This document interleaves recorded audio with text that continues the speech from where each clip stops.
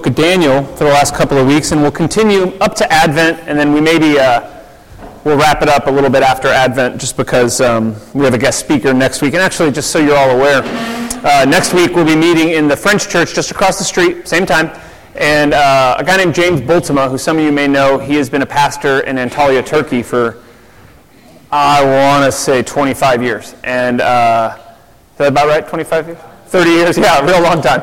And James and Renata Bultema are really good friends of ours, and he'll be teaching next week. So please invite you to come and hear about what the Lord's doing in Turkey right now, despite what you may hear in the news. And so we've been going through the book of Daniel, and last week we talked about humility. Tonight we're going to talk about pride, which I'm sure none of us have an issue with. But we're going to do it anyways, just in case. You may be seeing this as we've been reading through and studying Daniel.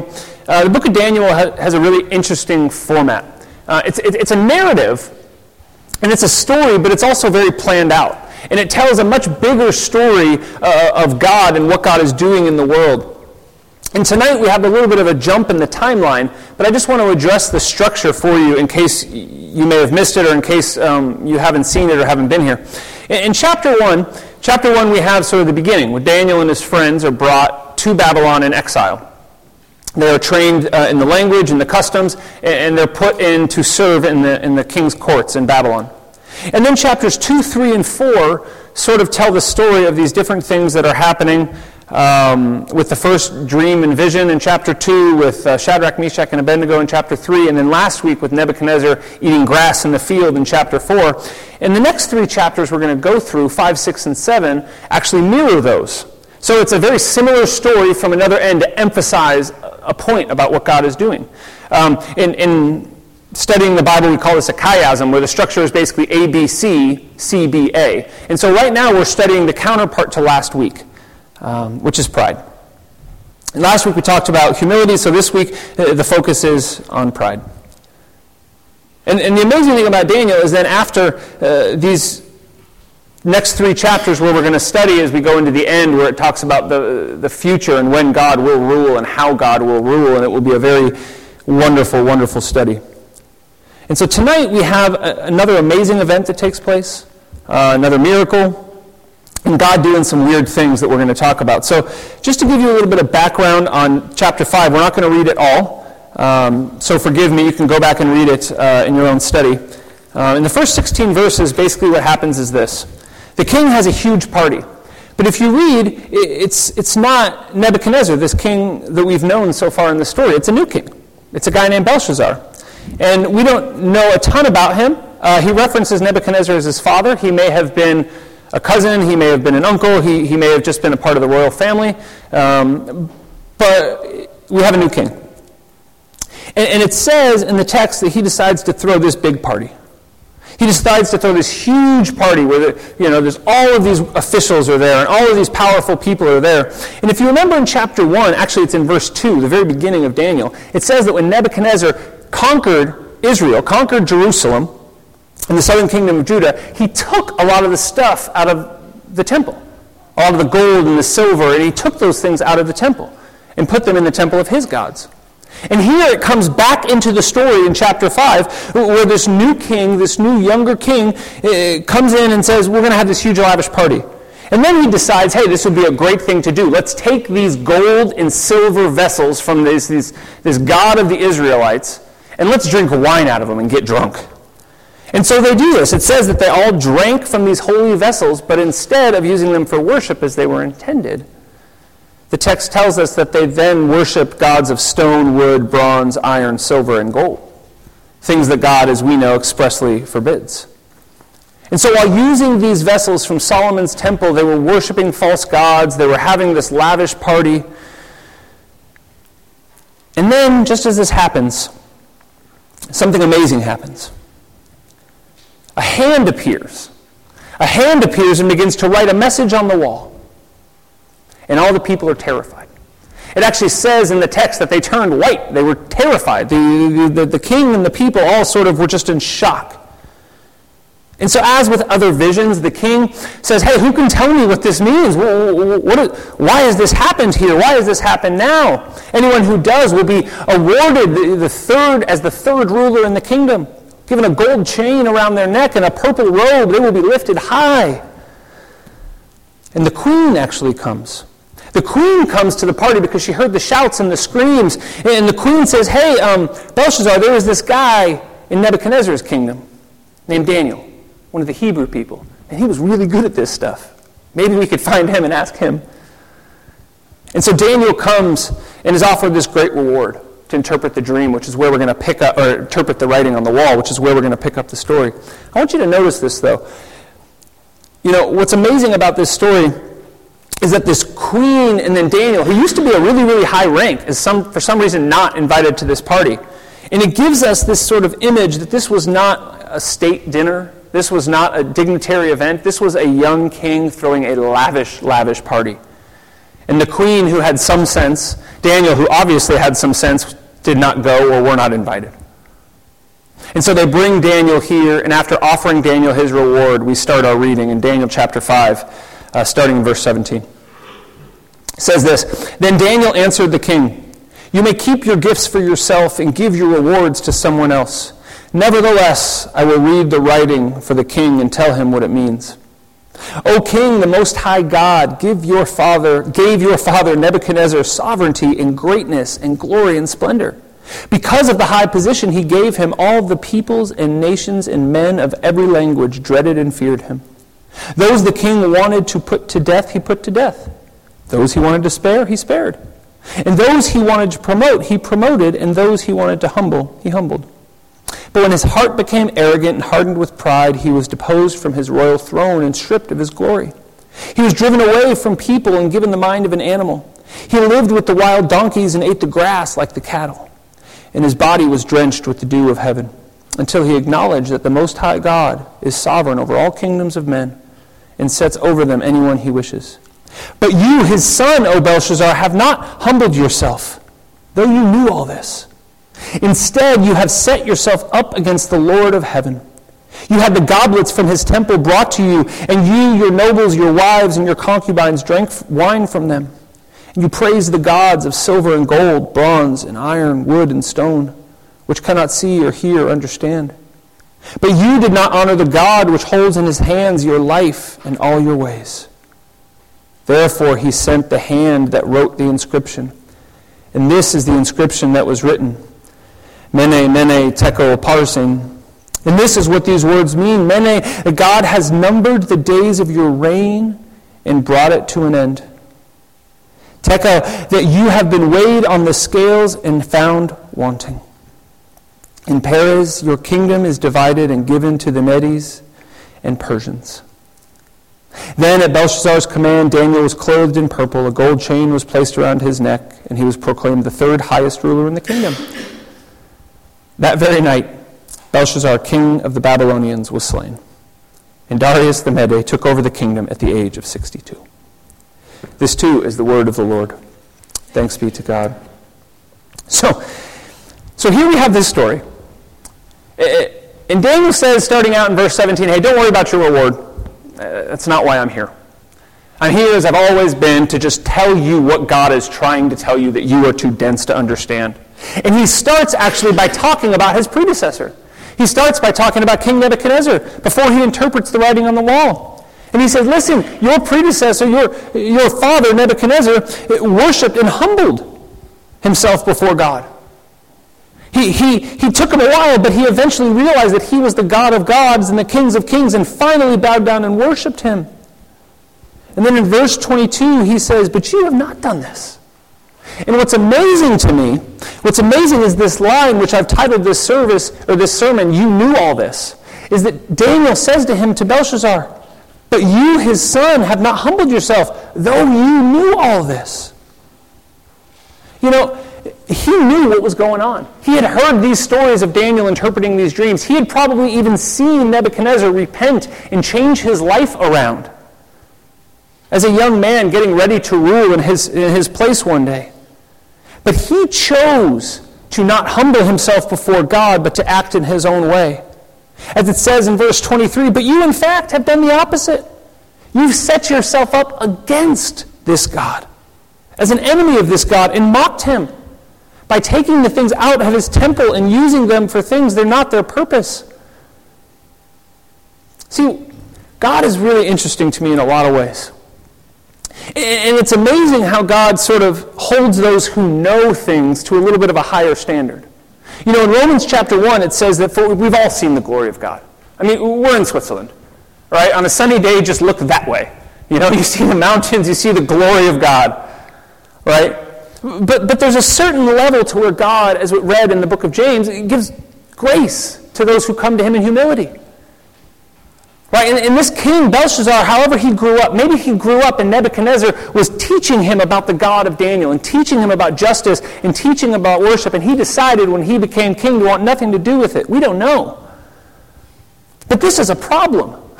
This is a big problem for God, that this king, this ruler, knew better and said, I still don't care. And so because of it, in verse 24 through 28, it says, your days are numbered. This is what the hand wrote on the wall, that your days are going to be numbered. That you have been weighed in the balance. You've been weighed on the scale of justice, right? And it's come up short. And your kingdom will be divided. The Babylon will fall. This great mighty kingdom that your father Nebuchadnezzar built, that we talked about last week, that he was so proud about. The city walls and the hanging gardens and all of the expanse of the kingdom would be divided and would fall apart. And here we have, in this text, yet another vision, another story of God being in control. That even though we fear earthly rulers, even though we wonder sometimes what they're doing, God is very clearly yet again saying, I am the one who brings these people up and can bring these people down. The theme continues throughout the book. And so in verse 29, because he interpreted this, Daniel's rewarded. Though as we read in verse 30, it's very short-lived. As soon as he's lifted up as the third highest ruler in the kingdom, it says that very night Belshazzar was killed. And we don't know the details, right? This isn't a biography. We don't know all the details. We don't know if it was like a secret coup and the country slowly was divided and fell apart over many months. We don't know if there was a big army on the outside of the walls and that night they came in. There's tradition that says that when Cyrus overtook the great city of Babylon, that they dammed the river and snuck under the wall and got into the city that way one night. We don't know. But we do know, without all the chronological information, that God very clearly said to this king, to this ruler, you have opposed me. You have done the exact opposite of what I have told you to do, and therefore your time is up.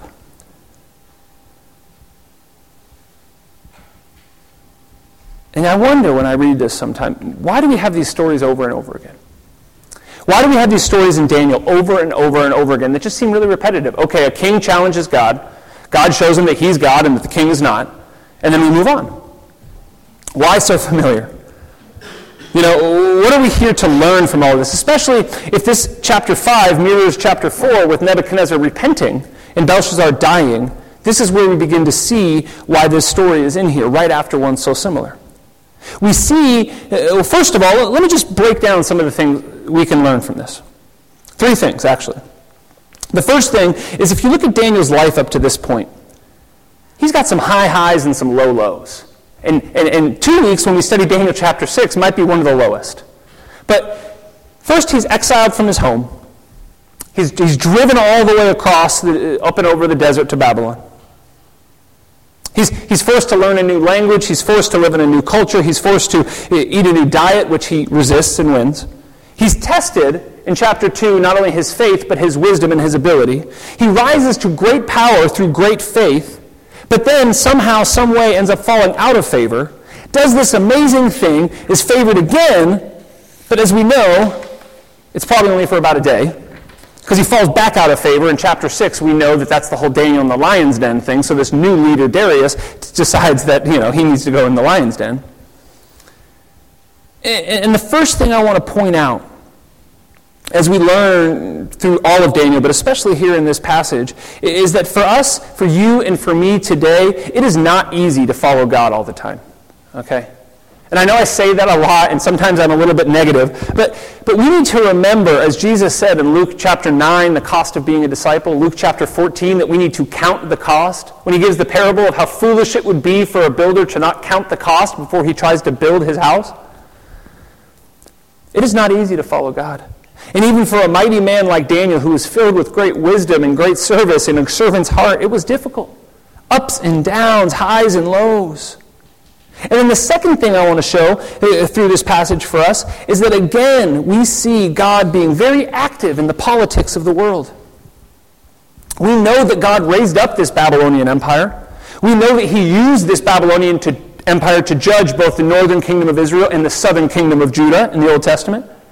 And we know that God brings Babylon back down through this text and raises up the Assyrians, who that kingdom would then, if you read the book of Ezra and Nehemiah, that kingdom would then allow them to go back and rebuild the temple, and God is constantly working in the political structure of this world. Because God will eventually rule in the end, and so we have nothing to fear. Even for us now, when it feels like leaders around the world are losing their absolute minds.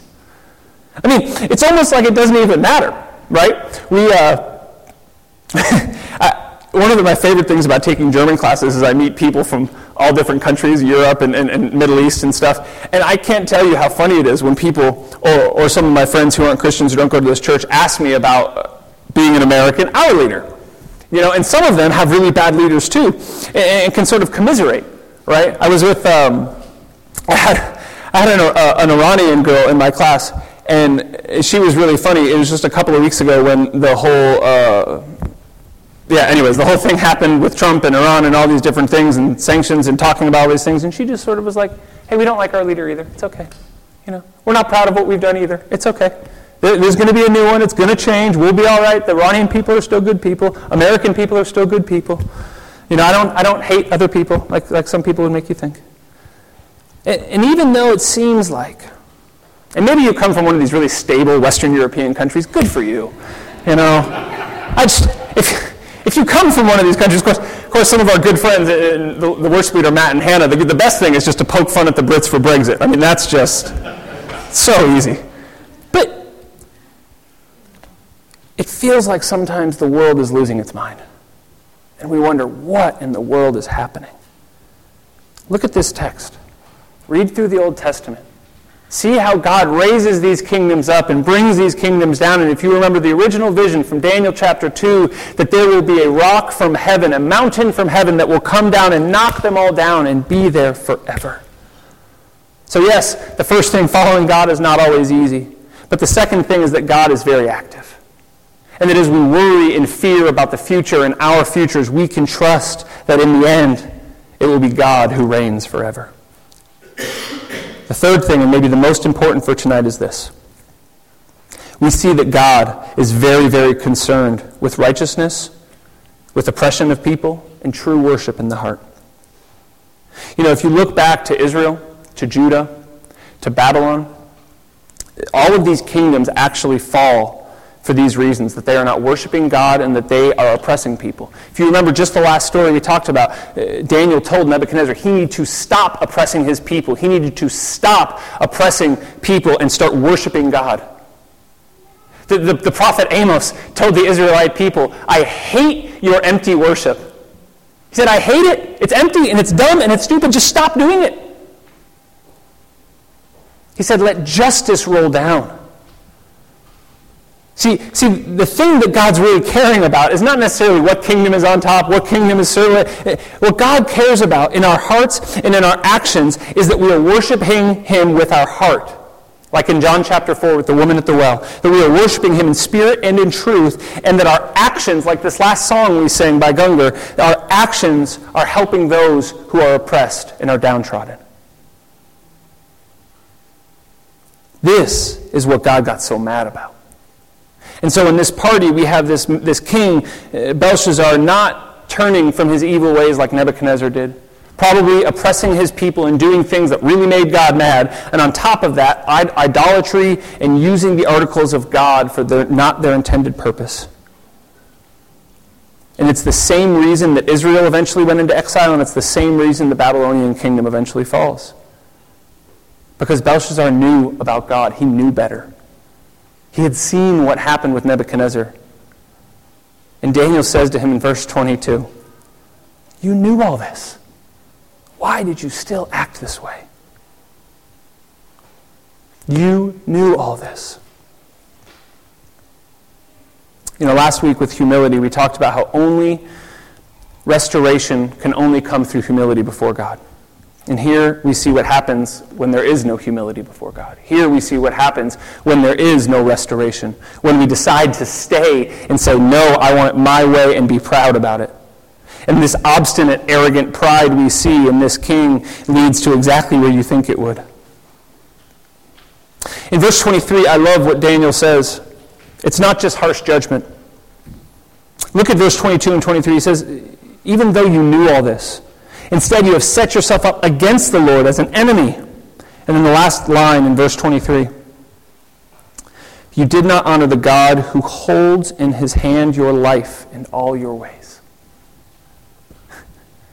So he's saying, you set yourself up as an enemy while God is sitting there trying to care for you. You set yourself up as an enemy while God is trying to keep you safe. This is what pride does. When we stand and think we know better than God, we're saying to God, I don't want you to help me. I don't want you to love me. I don't want you to care for me. Let go of me. Saying you've rejected this God who's trying to care for you. Where does this come from? In humanity, what is inside of us that makes us want to do this? We talked about it a little bit last week with the original sin and how we wanted to take from God, but let me just run down some of the things where pride comes from and why we do it. Sometimes we think of, we'll be good if people see us as virtuous, right? You know that word virtue? Our good deeds. And then we can be good. That we can be prideful based on all the good deeds we do. That's great. Or maybe we get prideful because we want to diminish the shame and the guilt of the bad things we've done. And so we do good deeds, and then we carry ourselves on those good deeds so that no one sees the bad, right? No, focus on me and all the good things I'm doing, and don't look at what's in secret. A lot of us do that. Or we use our own successes to cover up our pain and our guilt from the past and never really address it the way God wants us to do, also with humility.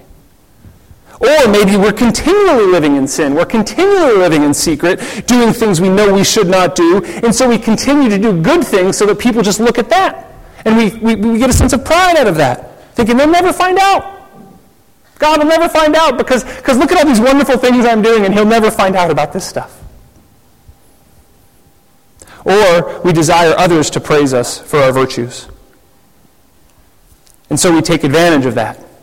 And we act in a good way to manipulate others into thinking we're better than we are. And all of these things, no matter what we do, are in opposition to this idea of God holding us in his hands. Sure, pride can be positive. We can have confidence in our hard work. I think confidence is a good thing. We can have confidence in our efforts. We can have confidence in our ability. But pride can also be a negative because it often comes with comparison to others, right? I say this all the time, well, at least I'm not like that person. And man, does that make me feel good. Again, watching the world leaders is just a great example. At least I'm not like that person. But see, what happens is when we do that, it becomes a vice. And it becomes something we rely on. And it leads to this narcissistic self-inflation where we're constantly needing to compare ourselves to others rather than just trust that what God has for us is best. And for the Christian, just like this man, you know better than this. If we believe in Jesus Christ, if we believe Jesus Christ died and rose again after the third day of the cross, we have a compass pointing to Jesus. We know there is a God and that this God has revealed himself to us in Christ. And that to be redeemed from our sin, we have to go in humility and not in pride. That the goal is holiness and confidence in the hope of glory, that one day God will reign forever and that what happens on this earth is only temporary. And this pride that we all have inside of us, which keeps us in submission and in opposition to God, relying on ourselves, must be put before God as well. Pride, when I think about it, it just reminds me of this. You ever been really thirsty? Just really thirsty. Whether you went on a hike and you just didn't take enough water, whether you just didn't plan ahead, and just something comes up and you think, imagine that if you went to take a drink and you had water that never quenched your thirst, and you were always thirsty, how horrible that would be. When I think of pride, this is what I think of. Is that we're constantly trying to quench something inside of us, but because of our pride and because we refuse to humble ourselves and give it to God, no matter what we do, whether we worship, whether we praise, whether we pray, whether we try to do all these things, but until we address the pride in our heart, we wonder why this feels like we're never getting our thirst quenched. And it's because oftentimes as Christians, we are hanging on much too tightly to our virtues and our good deeds. We have placed way too much importance on thinking that we are better than others or thinking that our good deeds will help us and save us. I want to show you this quote. I shared a quote from an old monk a little while ago, and I'm going to share another one with you because I love it. Imagine two chariots, or cars. Okay, cars. Imagine two chariots. Harness virtue and pride to one, sin and humility to the other. You will see the chariot drawn by sin outstrip that of virtue. To understand why one of these vehicles is faster than the other, remember the Pharisee and the publican. One relied on his own righteousness, on his own fasting and the tithes that he paid. The other needed to say only a few words to be free of all of his sins. That was because God was not only listening to his words, he also saw the soul of him who spoke them. In finding it humble and contrite, he judged him worthy of his compassion and love. And that is precisely what Christ wanted to demonstrate when he said, "Come to me, all who labor and are heavy laden, and I will give you rest." So it is that he calls to us. Let us not keep our distance. If our sins are countless, that is the more reason for going to him. For we are the sort of person he is calling. In fact, he says, "I came not to call the righteous, but sinners." He is called the God of consolation, of mercy, because unceasingly he consoles and encourages the unfortunate ones and the afflicted, even if they have committed thousands of sins. Let us then be content to surrender and go to him and never to leave him. Isn't that good? Let's not rest in virtue and pride and think that's what's going to take us to the end. No, let's go to God in our sin, in the midst of our crap, and in humility and say, "God, take it. I need help." The world is desiring and looking for this sort of pride to fill them up, but in reality what it does is it keeps them from God.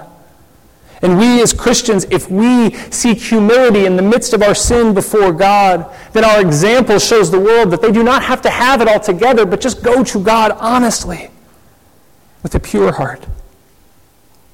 It is much better to live in honesty and humility in the midst of our sin and wear sin on our sleeves than to pridefully hide our sin and attempt to live on good deeds. Any one of you who has tried to live solely on your good deeds and hide your sin, know it's miserable. Because Christ is the only way that brings us forgiveness and healing. He's the only way that brings us restoration. He's the only way that we can find confidence in the hope of glory for a better future from God. And that confidence comes in the assurance of the hope that God gives us, that he will reign forever. That no matter what kingdom rises or falls, that God will be on the throne and we will be there worshiping him. Arrogance and pride comes from worldly wisdom. Read James 4 again, our New Testament reading. You can read that every day and it will help. It leads to disunity, abuse of one another, fighting, quarreling, divisions, oppression. Those things that God hates so much, that brought down Israel, that brought down Babylon, oppression and empty worship. But you, church, you know all this. Belshazzar knew God and chose to oppose him, even as God held him in his hands. So now think, God is here holding you in his hands, saying, "You are my son, you are my daughter, whom I love." What will you do? Will you rest on your good deeds and your virtue and your pride? And stand in opposition to this God who is so tenderly trying to care for you? Or, in your humility, will you acknowledge your sin? Will you say, "I cannot do this alone"? And trust that what God has for you is best. And that it will lead to not only restoration for your soul, but caring for others, caring for your neighbor, caring for your family that doesn't know Jesus, caring for your friends that don't know Jesus. that it will lead to true, honest worship in your heart that pleases God, and instead of leading to oppression of others, leads to love and care for others. Church, we are in this together, all of us. Doesn't matter what sphere of life you are in, if you are in primary school or if you are retired. It doesn't matter if it's with your family, with your relationships, with work, even here at church. We together must turn from our pride and go to God in humility, because if we go in the midst of our sin and humility, we will outrun anyone who rests on their virtues and on their pride. So, church, let us turn from our pride. Would you please pray with me? Lord God, I thank you.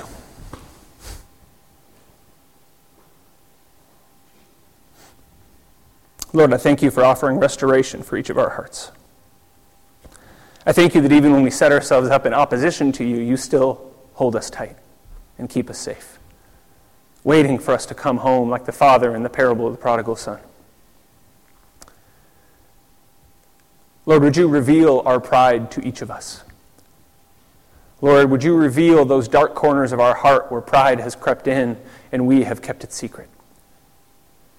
Lord, make us uncomfortable, that we would go to you in the midst of our sin and humility, knowing that the more sin we have, Father, the more times we should be coming to you over and over. Lord, let us not be a church that rests on our virtues and our abilities, Father, but on your love, your grace, and your compassion, that we would share those attributes with this world. Lord, we pray this in the name of the Father, the Son, and the Holy Spirit. Amen. I want to invite our musicians back up, and please take